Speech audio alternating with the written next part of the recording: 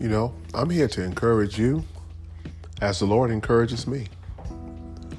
And so I want you to share what I have just been processing, because I find the greatest places of ministry for me are my places of transparency, vulnerability, and honesty. I'm working out my own salvation with fear and trembling. I just happen to be on the stage sharing that process with you. And I come to find that that's what real ministry is about. Real ministry is about you sharing your lifestyle, not your knowledge of God's word. I've been doing this for 15 years now. And my appointment book is full of people from around the world who either just want to chat with me, catch up with me, or just talk. And the truth of the matter is, most people just want me to listen.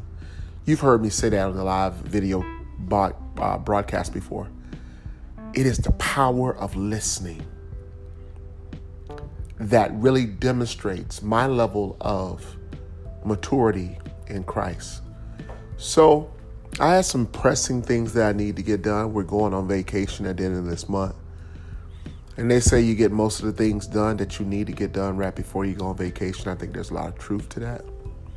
So when you come back, you start afresh. But once again, the Achilles heels for me is that it was an opportunity for me to go make money. And I had to make a choice. Are you going to keep putting this off, or are you going to just sit down and do what you don't want to do? And I sat down and did what I didn't want to do, though it needed to be done. So now it's 90% done. The last part and the last two parts, one includes a signature from someone, and one includes me going to the copy place and copying all the documents. FYI, just a little caveat.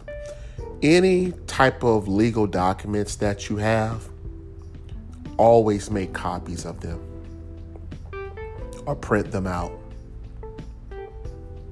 I tell you the truth. If I may just save your life right there. Because when you're dealing with companies and organizations and legal matters, sometimes papers get lost and sometimes people just don't care, and sometimes both. But it all comes back to you being responsible for getting certain things in, especially when it benefits you. Remember, nobody's in a rush to help you. That should give you a salah. Nobody's in a rush to help you if it benefits you more than it benefits them. You have to understand that mentality, and therefore you'll know how to navigate through a lot of things in your life. What am I really doing on this podcast? Man, last night I had this epiphany, and I thought about how you can know God, love God, and still hate your life. That you can be given money. You can know that God is real, the Son is real, the Holy Spirit is real, and still hate your life.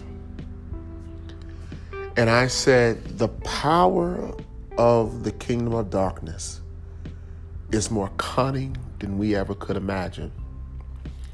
But I want to tell you this. I said, what is it about us as human beings that we have in us that we can literally be in the presence of God? Think about the Hebrews, but also thinking about my own life. You can be in the presence of God. You can do miracles, thinking about Elijah. And I'm beginning to understand there's something about us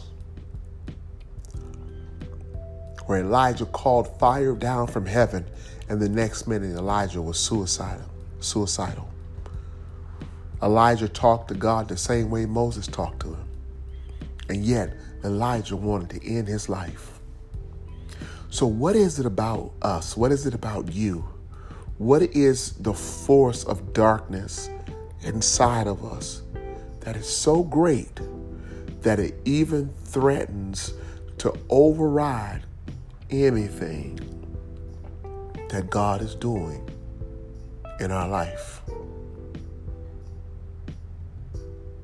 If you're depressed or suicidal, please pick up the phone and just call somebody and just talk to them, or call professional help. Do not sit on that depression. Do not sit on that anger. Do not sit on that low self-esteem. There's nothing greater that the enemy wants to do than to close you off and make you think that you and Jesus got this.